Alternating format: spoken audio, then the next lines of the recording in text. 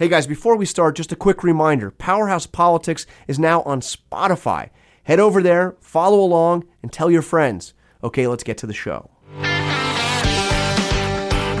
Hello and welcome to Powerhouse Politics. I'm ABC News Chief White House Correspondent Jonathan Karl. And I'm ABC News Political Director Rick Klein. Rick, of course, the dominating story is the Hurricane Harvey, now Tropical Storm Harvey, now seeing as much devastation as I think we have ever seen in the state of Texas. Yeah, a catastrophe that is potentially of Katrina proportions playing out, and President Trump, even before the storm is over, is headed to Texas. Yeah, and I think a lot is made, and I think rightfully so, of this as a leadership opportunity, a big moment. We remember some of the iconic imagery of presidents, for good and for ill, responding to storms. And it seems to me, John, that the White House got it from the start. They understood the importance of projecting that. They got out in front of some of the announcements, making the quick trip down there. But of course, we're a long way away, and there are going to be questions about how you pay for it. There are going to be questions about the federal government's response. There are going to be questions about the attentiveness to all of the needs of tens of thousands, about hundreds of thousands of people in the Houston area, and a president who, for all his many skills in business, has never managed anything quite like this. Yeah, and there are many people on the president's team who have memories, very, very vivid memories of Hurricane Katrina and the disaster that was President Bush's response. Some were actually a part of the Bush administration when that went down. So they have been very keyed into this, that this president needs to project involvement and caring about what is going on. But I've got to say, I think there's one lesson that maybe the president himself has not learned. If you remember, and I know you do, Rick, the quote that echoed through the ages for President Bush was about his FEMA director, Mike Brown, saying, "You're doing a heck of a job, Brownie." And I remember the press conference quite vividly where he did that. He also reassured America that Trent Lott's house was going to be fine. Because remember, Mississippi was hit quite bad, and Trent Lott's house incurred damage, and I'm sure America felt reassured that the then Senate leader's house would be fine. But if you listen to President Trump in his joint press conference with the president of Finland, talking about the federal response to this storm, he appropriately talked about all that was being done, but he also sounded downright upbeat about the way things are going in terms of the recovery effort. And frankly, it's way too soon to know how the federal response really is only just beginning. But I wanted to play our senior executive producer, Dave Ryan, has put together a few clips of the president at that press conference talking about the federal effort, the federal response. And I just wanted to play it. Texas is a unique place. It's a great, great state, great people. And I think you'll be up and running very, very quickly, really very quickly. So, I think you're going to be in fantastic shape. We're working directly with Texas Governor Greg Abbott, who, by the way, is doing a fantastic job, and his entire staff likewise, as well as with Governor John Bel Edwards, who's very much involved in starting the process of Louisiana. Under the supervision of FEMA Administrator Brock Long, there has been a tremendous amount of work done. He has been so outstanding in so many ways. More than 8,500 federal workers are involved in the Texas effort alone. So outstanding in so many ways. Now, let's hope he's right. Yeah. But we are really just now seeing the extent of the damage. Again, the storm is not over. The flooding has destroyed entire neighborhoods. There will be people that will never be able to go back to their homes destroyed. I think that it's very dangerous for the President of the United States to be talking about things coming back very, very quickly when, like I said, let's hope he's right. up and running very, very quickly, really very quickly, and then you'll be in fantastic shape. Looking at the images, and again, we hope that that's the case, but looking at the images in Texas, talking to people, I've got family and friends on the ground in Houston, it's hard to imagine them feeling like they're in fantastic shape anytime in the foreseeable future. There is no federal response that will be commensurate with that. And part of this is typical Trump bluster. He talked about how this is the biggest storm, and experts are talking about how huge it is and the big response, and he seems to enjoy that part of it.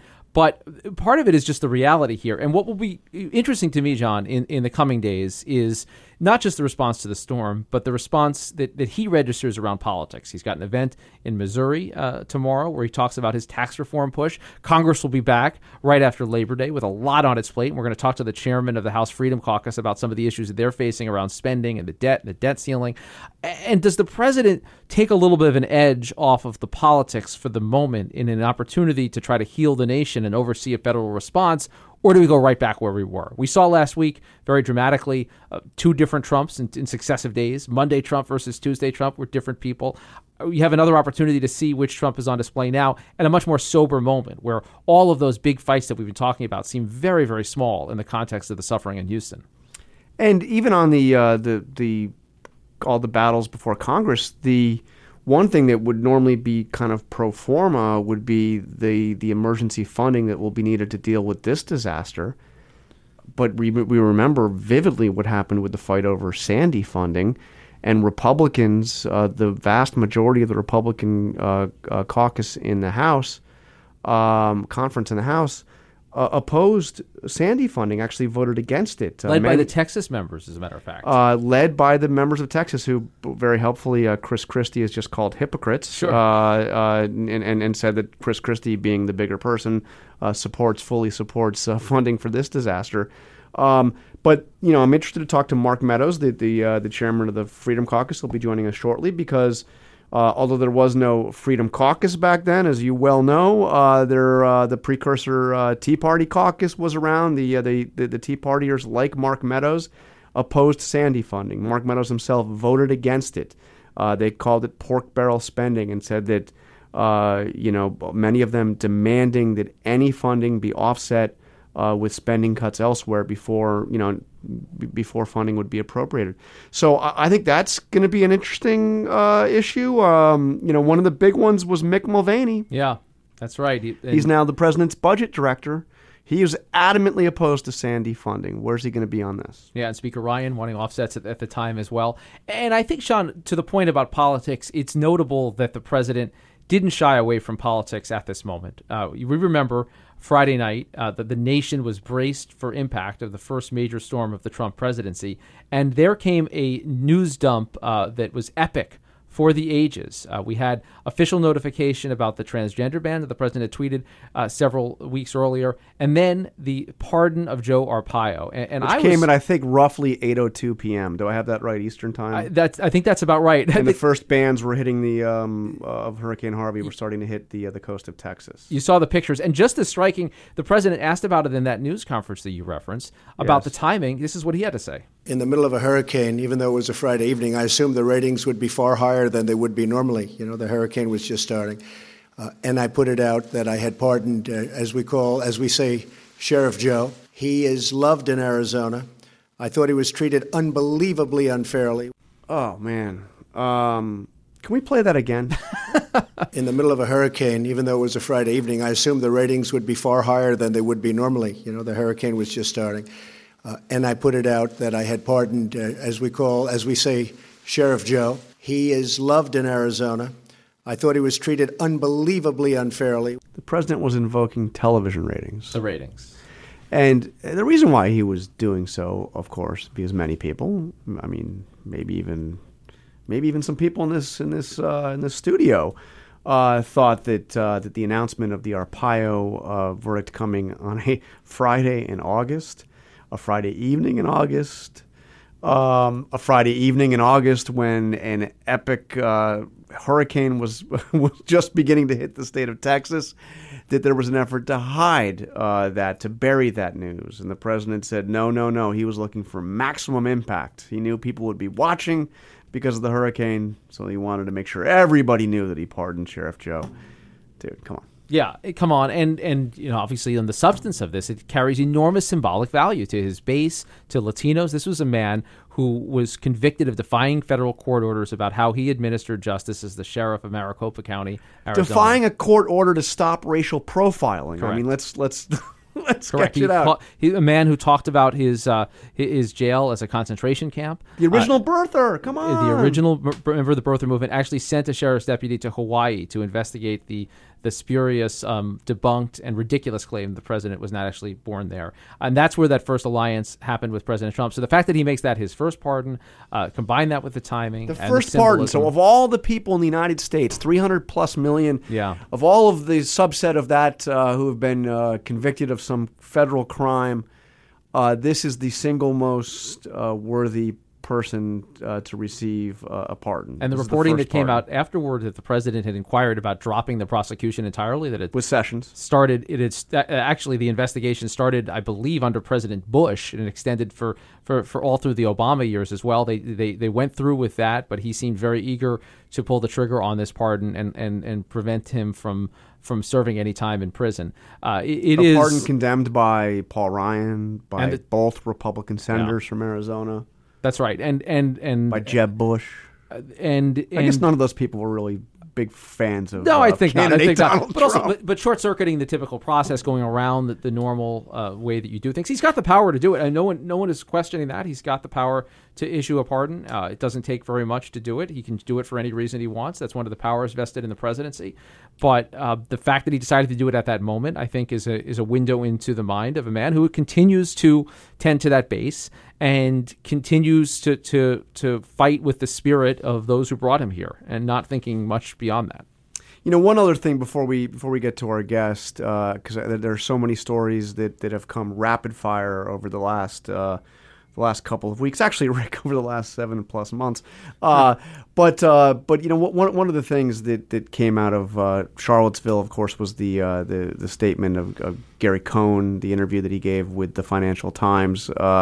The president's top economic advisor, quite critical of the White House's and the president's response to what happened in Charlottesville.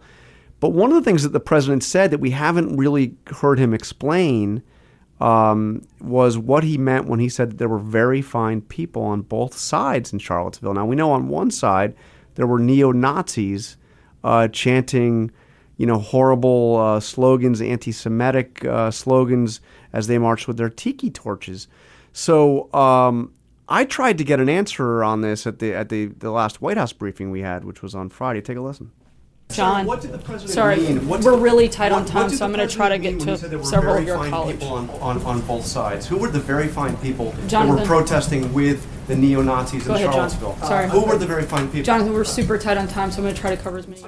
So they were super tight on time. That's fine. But I promise you that question will continue to be asked until we can either get an acknowledgement the president might have misspoke on that, or an explanation of what he meant. And you're right to press on it, and I'd like to see others in the briefing room press on it as well. It is a worthy question. It is a valid question. And it's a question that cuts to the heart of what President Trump means as president. That moment in Charlottesville, I don't think that this White House has begun to reckon with the damage that they did politically to themselves, to his credibility, his ability to unify.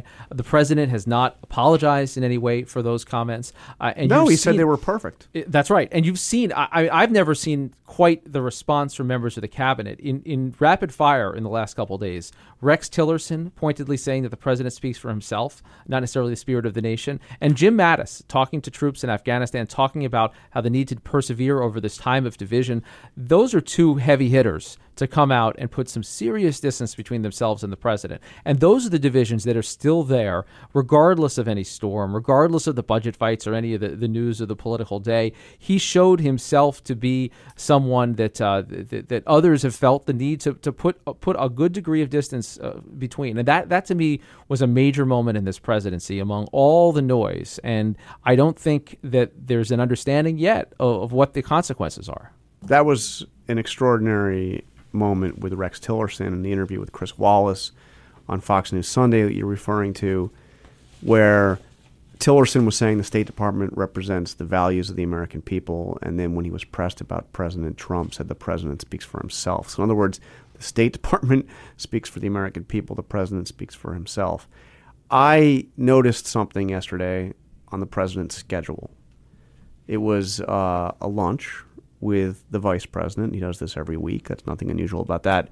But it was a lunch with the vice president and with Rex Tillerson. Now, that's happened before, not as often, but the three of them have had lunch before. But I would love to know, and I've tried to get a sense of what happened in that lunch. We can only speculate as of this point. But in asking senior White House staff yesterday about it, one senior official told me that, look, that's fine. They have lunch, and this happens from time to time, but that there is a sense that there is a real breakdown between the Secretary of State and the White House. They have been at loggerheads on several issues: the Iran nuclear deal, the response to Venezuela, how to respond to Qatar. There have been major differences on personnel, frustration that has been expressed openly. And what this official told me was this cannot continue. So does that mean that Tillerson gets back in line, or does it mean that he is ultimately replaced? And we've seen speculation that there could be a change out there. In Axios, Jonathan Swan talking about the possibility that Nikki Haley could come down to the State Department. Who knows? That's speculation, but that is a story I think to watch. And that moment with Wallace was, I thought, a very revealing moment. Yeah, Rex Tillerson, someone to watch in this cabinet because of the credentials he brought beforehand. He's got the respect of President Trump.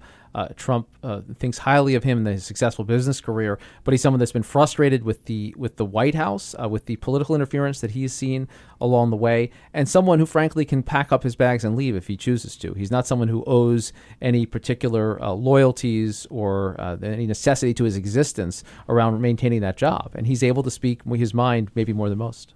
All right, Rick, let's take a quick break, and when we come back, Mark Meadows, Republican congressman from North Carolina and the chairman of the House Freedom Caucus.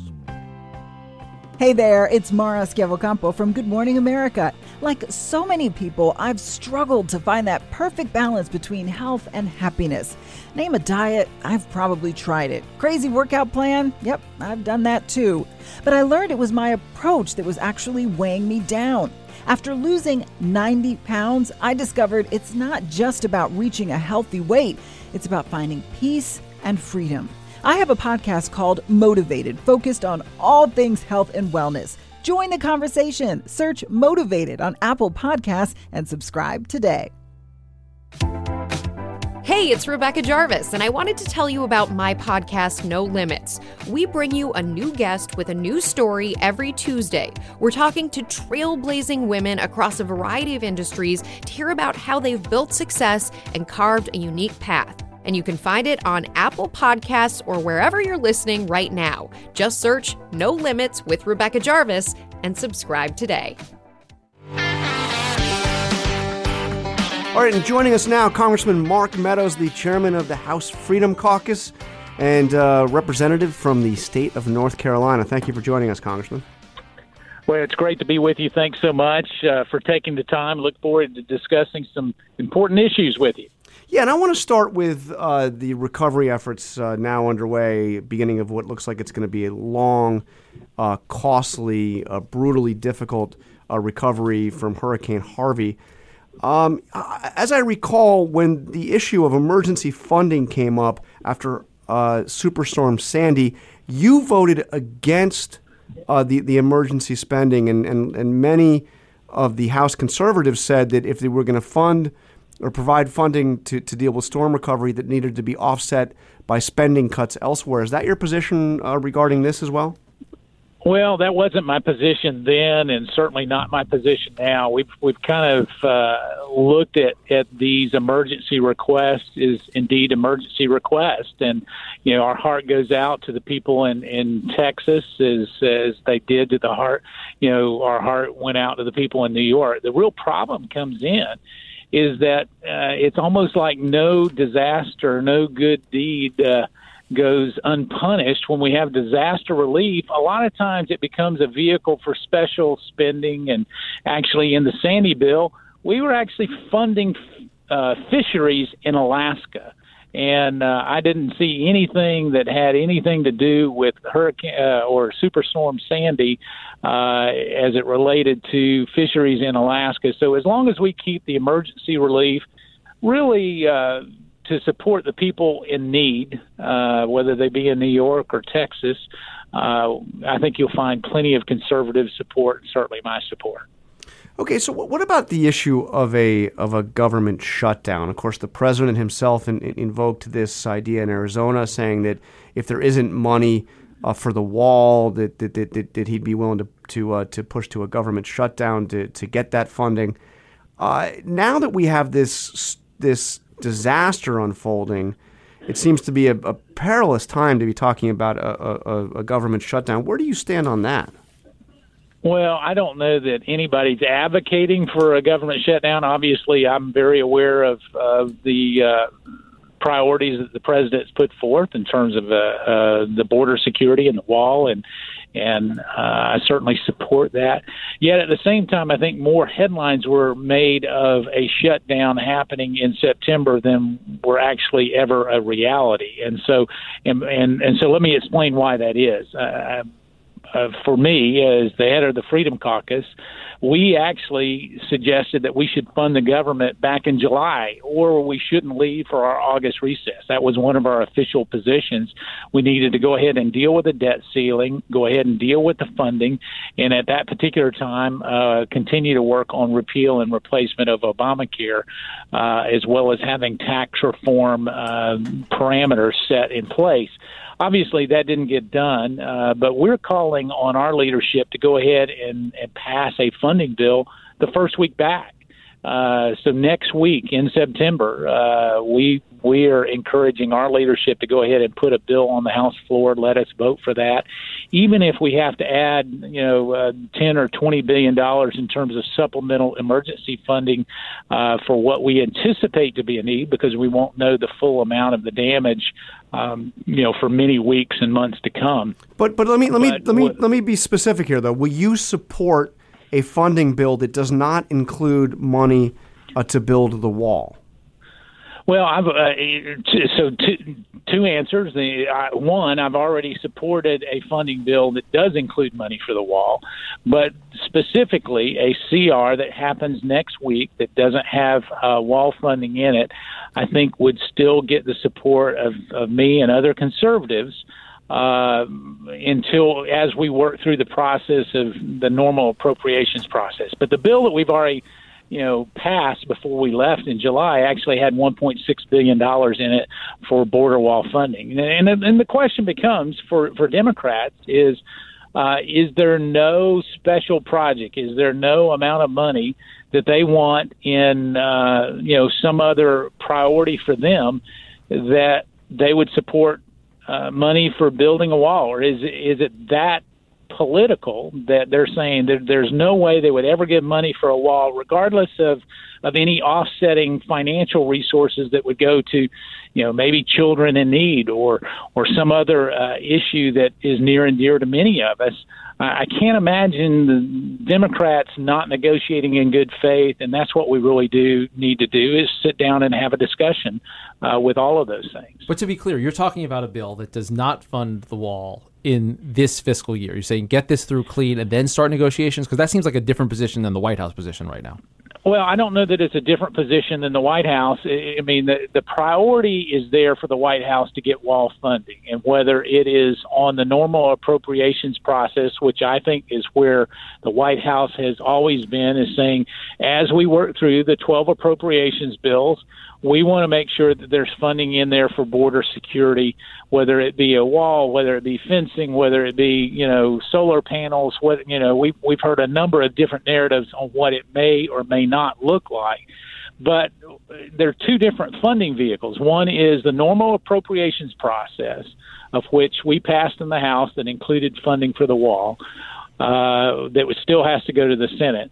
Or there is this other vehicle, a continuing resolution, and most of the conservatives that I talk to are willing to continue to do and vote for a continuing resolution that just basically would not have wall funding in it. It would continue the current stream of money that keeps the government operational while we work through and negotiate on the appropriations bill. So the answer is yes. I don't want to speak for the entire Freedom Caucus. We haven't taken a formal position on that. But generally speaking, in talking to a number of my members, if there was a vote for a continuing resolution next week that did not include border wall funding, the majority of those members would be supportive of that. So that would suggest that the shutdown is not in order. Let's turn to the debt ceiling. Although it could be by the time that continuing resolution is over. So the overall spending, so the shutdown fight basically gets pushed off to later. Yeah. Does the CR? I would agree with that. If there's going to be a shutdown fight, I would see that would happen, in December or January. If there's going to be a shutdown fight, but not in September, and certainly not along with the disaster that we're facing in Texas. And would you encourage the president to veto a bill at that point that did not include funding for the wall? Well, here it's not a matter of me encouraging the president or not encouraging the president. The president campaigned on it. Would you support him in vetoing it? And I would support him in any manner that he wants to address the border wall. Be glad to support him. I'm on record as supporting him, but I believe we need to secure our southern border. It's not just from an immigration standpoint; it's from a national security standpoint. And you can't have a porous southern border and continue to enjoy the freedoms that we enjoy just by allowing it to be as porous as it is. So let's talk debt ceiling, Congressman. The other big challenge that's facing you when you get back to town in Washington, the administration is on record saying they want a clean debt ceiling. Secretary Mnuchin last week said 100% certainty the debt ceiling will be raised. The statutory limits on debt will be raised. What is your position on that now? Could you support a clean debt ceiling under the same principle you're talking about of just moving this off and fighting another day? No, I think the debt ceiling it's like saying that a florist is surprised by Valentine's Day. We've known the debt ceiling is coming. Florists are not surprised by any holiday that is coming up. They make plans. They anticipate what's coming. The federal government should anticipate and have plans. We've known the debt ceiling was coming up. A clean debt ceiling is not something that I support. We've got a fiscal crisis on our hands. We've got out of control spending, and yet we continue to raise the debt ceiling over and over again without any thought of how it's going to be paid back. It's like maxing out a credit card, going back to the bank and saying, well, give me a higher limit, but I'm not going to change my spending habits. And so we need some type of reform. I can tell you, as a debt ceiling, when we had President Obama in the White House, we didn't do clean debt ceiling increases then. So why should we do a clean debt ceiling now that we have a Republican in the White House? And I understand that that's at odds with Secretary Mnuchin. I don't think there will be a clean debt ceiling. It will either have some type of attachment amendments that are Republican and pass with predominantly Republican votes, if not all Republican votes, or it will have Democrat amendments and be passed with predominantly Democrat votes. A clean debt ceiling, to my knowledge, has not been negotiated between Republicans and Democrats, although I do agree with the Secretary, it's going to get raised. And, the Freedom Caucus has a menu of ideas and options that we've put out that would allow for a Republican-only debt ceiling increase, both in the House and the Senate, if need be. But really right now, I'm not supportive of a clean debt ceiling. No. You raise an interesting question, though, around Republican support. I wonder, I'm just curious, why the need to tie fiscal reforms to the debt ceiling when Republicans control everything? You've got the House, you've got the Senate, you have the White House. I understand it as a point of leverage back when the Democrats controlled the White House or Democrats would control the Senate. If you're kind of positioning against that, you say, well, we're not going to have another moment. But you control the agenda. You can put things on the floor whenever you want. Why not say we're going to do the debt ceiling because we're not going to mess around with the nation's bills. We're also going to do this package of fiscal reforms. We're going to actually tackle these issues, and we're going to do it in the light of day in a normal process that doesn't put a gun to anyone's head around debt. Well, I mean, listen, I'm not one that likes to use the debt. And I'm probably a little bit more moderate on that in terms of playing around with, our full faith and credit of the United States government. I don't think that that's a vehicle. I'm probably in the minority as it comes to conservatives on that position. In that, I believe, like you, that you need to get the spending in order, but we just had a previous conversation about not doing appropriations bills and doing a continuing resolution, which means that the current spending levels are going to continue. And to say that Republicans are in control ignores one key fact, that it takes 60 votes to overcome a cloture vote in the Senate. So that gives Chuck Schumer and 8 Democrats a lot of power. And so unless you change that to a 51-vote threshold or use a different vehicle where you can, quote, have Republicans only in control, you're not going to make a lot of progress when it comes to curtailing the out-of-control spending. And so it's easy to say, well, Republicans control both the House, the Senate, and the White House. Indeed, that is true for 2 of those. The Senate, because of their arcane Senate rules, and I don't know that I would necessarily agree with that. So before we let you go, I wanted to ask you about the reaction from many of your Republican colleagues to the pardon of Joe Arpaio. We heard from the Speaker of the House, Paul Ryan, a quite critical statement on that, saying that he disagrees with the decision of the president, suggesting it sends the wrong message to the country. Heard similar criticism, of course, from the 2 Republican senators from Arizona.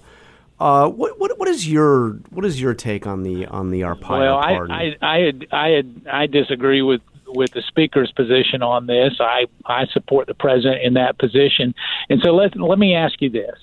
You got one judge who holds a law enforcement sheriff in criminal contempt, one federal judge who does that. And so you can say, oh, well, he needs to go there. Well, it's fully within the presidential powers to pardon. But here's the bigger problem, and what people are ignoring, and so hopefully your listeners can listen to this. What about the 19,000 plus illegal immigrants that were convicted of not misdemeanors, as we're talking about here, but they were convicted of sexual crimes, rape, attempted murder, those kind of, and we let them go. Over 19,000 of them. And, you can go back and look at congressional hearings. It was 19,000 in 2016. It was actually 32,000 the previous year. And yet we somehow, where is the outrage over that? And I'm here to tell you that not only do I support the president in this, the vast majority of my constituents believe we have a problem, we need to deal with it, and that the sheriff was trying to deal with it in the best way we can. And we had one federal judge who, put their stamp of what was right and wrong on it. And so I support the president in it. I don't know that the speaker should have weighed in on that particular position, so we would be at odds there. Well, I guess the question is, this is the very first pardon issued by the president. You have the very first pardon issues goes to somebody convicted of contempt of court for violating, for refusing to stop racial profiling. Law enforcement officer. Yes. Yeah, law enforcement, and somebody who also, not related to to the legal issue here, but also It was the way that you're characterizing it. It was the detention of illegal immigrants that he was actually withholding. And so, if you look at the actual case, and so when you get there, it's really easy to put a label on it, but let's understand what it is. It was actually trying to deal with an illegal immigration issue in the state of Arizona. And so as we do that, I can tell you that it is critically important that we take a solid stand on the rule of law. I don't disagree with that. And yet at the same time, we somehow pull out this one pardon when we can. Well, it's the only pardon. It's the only pardon that President Trump has issued.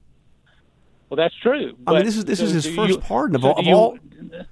So if we want to do a compare and contrast, why don't we go ahead and pull out all the pardons and clemency that was done in the last time under President Obama, and we'll put their record up against the sheriff's record and say which one's more appropriate. Should we let federal drug dealers loose and pardon them? We did in the last months of the previous administration.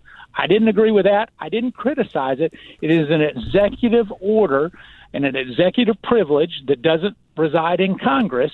But certainly, if we're going to do compare and contrast, let me come on again, and we'll compare and contrast, and not take this one pardon and try to extrapolate it into meaning something that it doesn't. Well, let's extrapolate something else. Paul Ryan, you said that he should not have weighed in on this. Are you concerned that Paul Ryan seems to be increasingly at odds with this White House? We've seen it both in terms of that statement coming from Ryan, criticizing the president.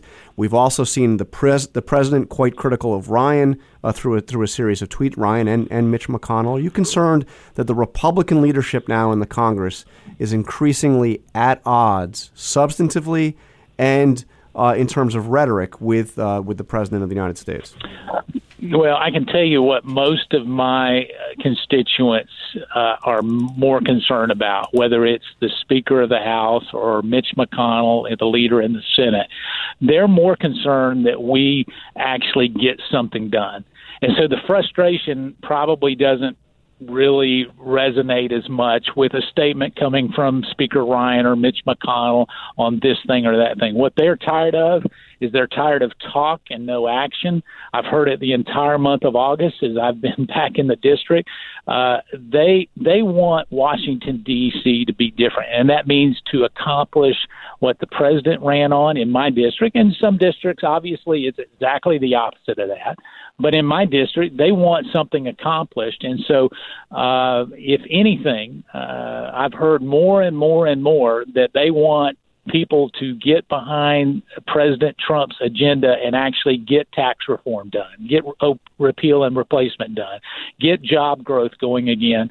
And all the bickering back and forth, while it takes on a life of its own, is probably not the focus of the people that I serve, and I would venture to guess it's probably not the focus of most members of Congress. They don't hear about that as much as they hear about getting something done in Washington, D.C. Congressman Mark Meadows, we'll take you up on the offer to be back at some point to litigate this and many other issues. We really appreciate it. You're a thoughtful guy, and we appreciate you coming on the program to share your perspective at a very busy time in politics. Thank you, Congressman. Well, the same to both of you. Thank you so much. It was good to be with you. All right. Thank you. And that will do it for this week's edition of Powerhouse Politics. Please take a moment to rate and review the show on Apple Podcasts because it helps other people discover the show. You can find me and John on Twitter. John Carl is at John Carl. I am over at Rick Klein. You can find us at Apple Podcasts, TuneIn, and of course, as always, at abcnews.com. This show was produced by Megan Hughes, Avery Miller, and David Rines. I'm Rick Klein for Jonathan Carl. Thanks for listening.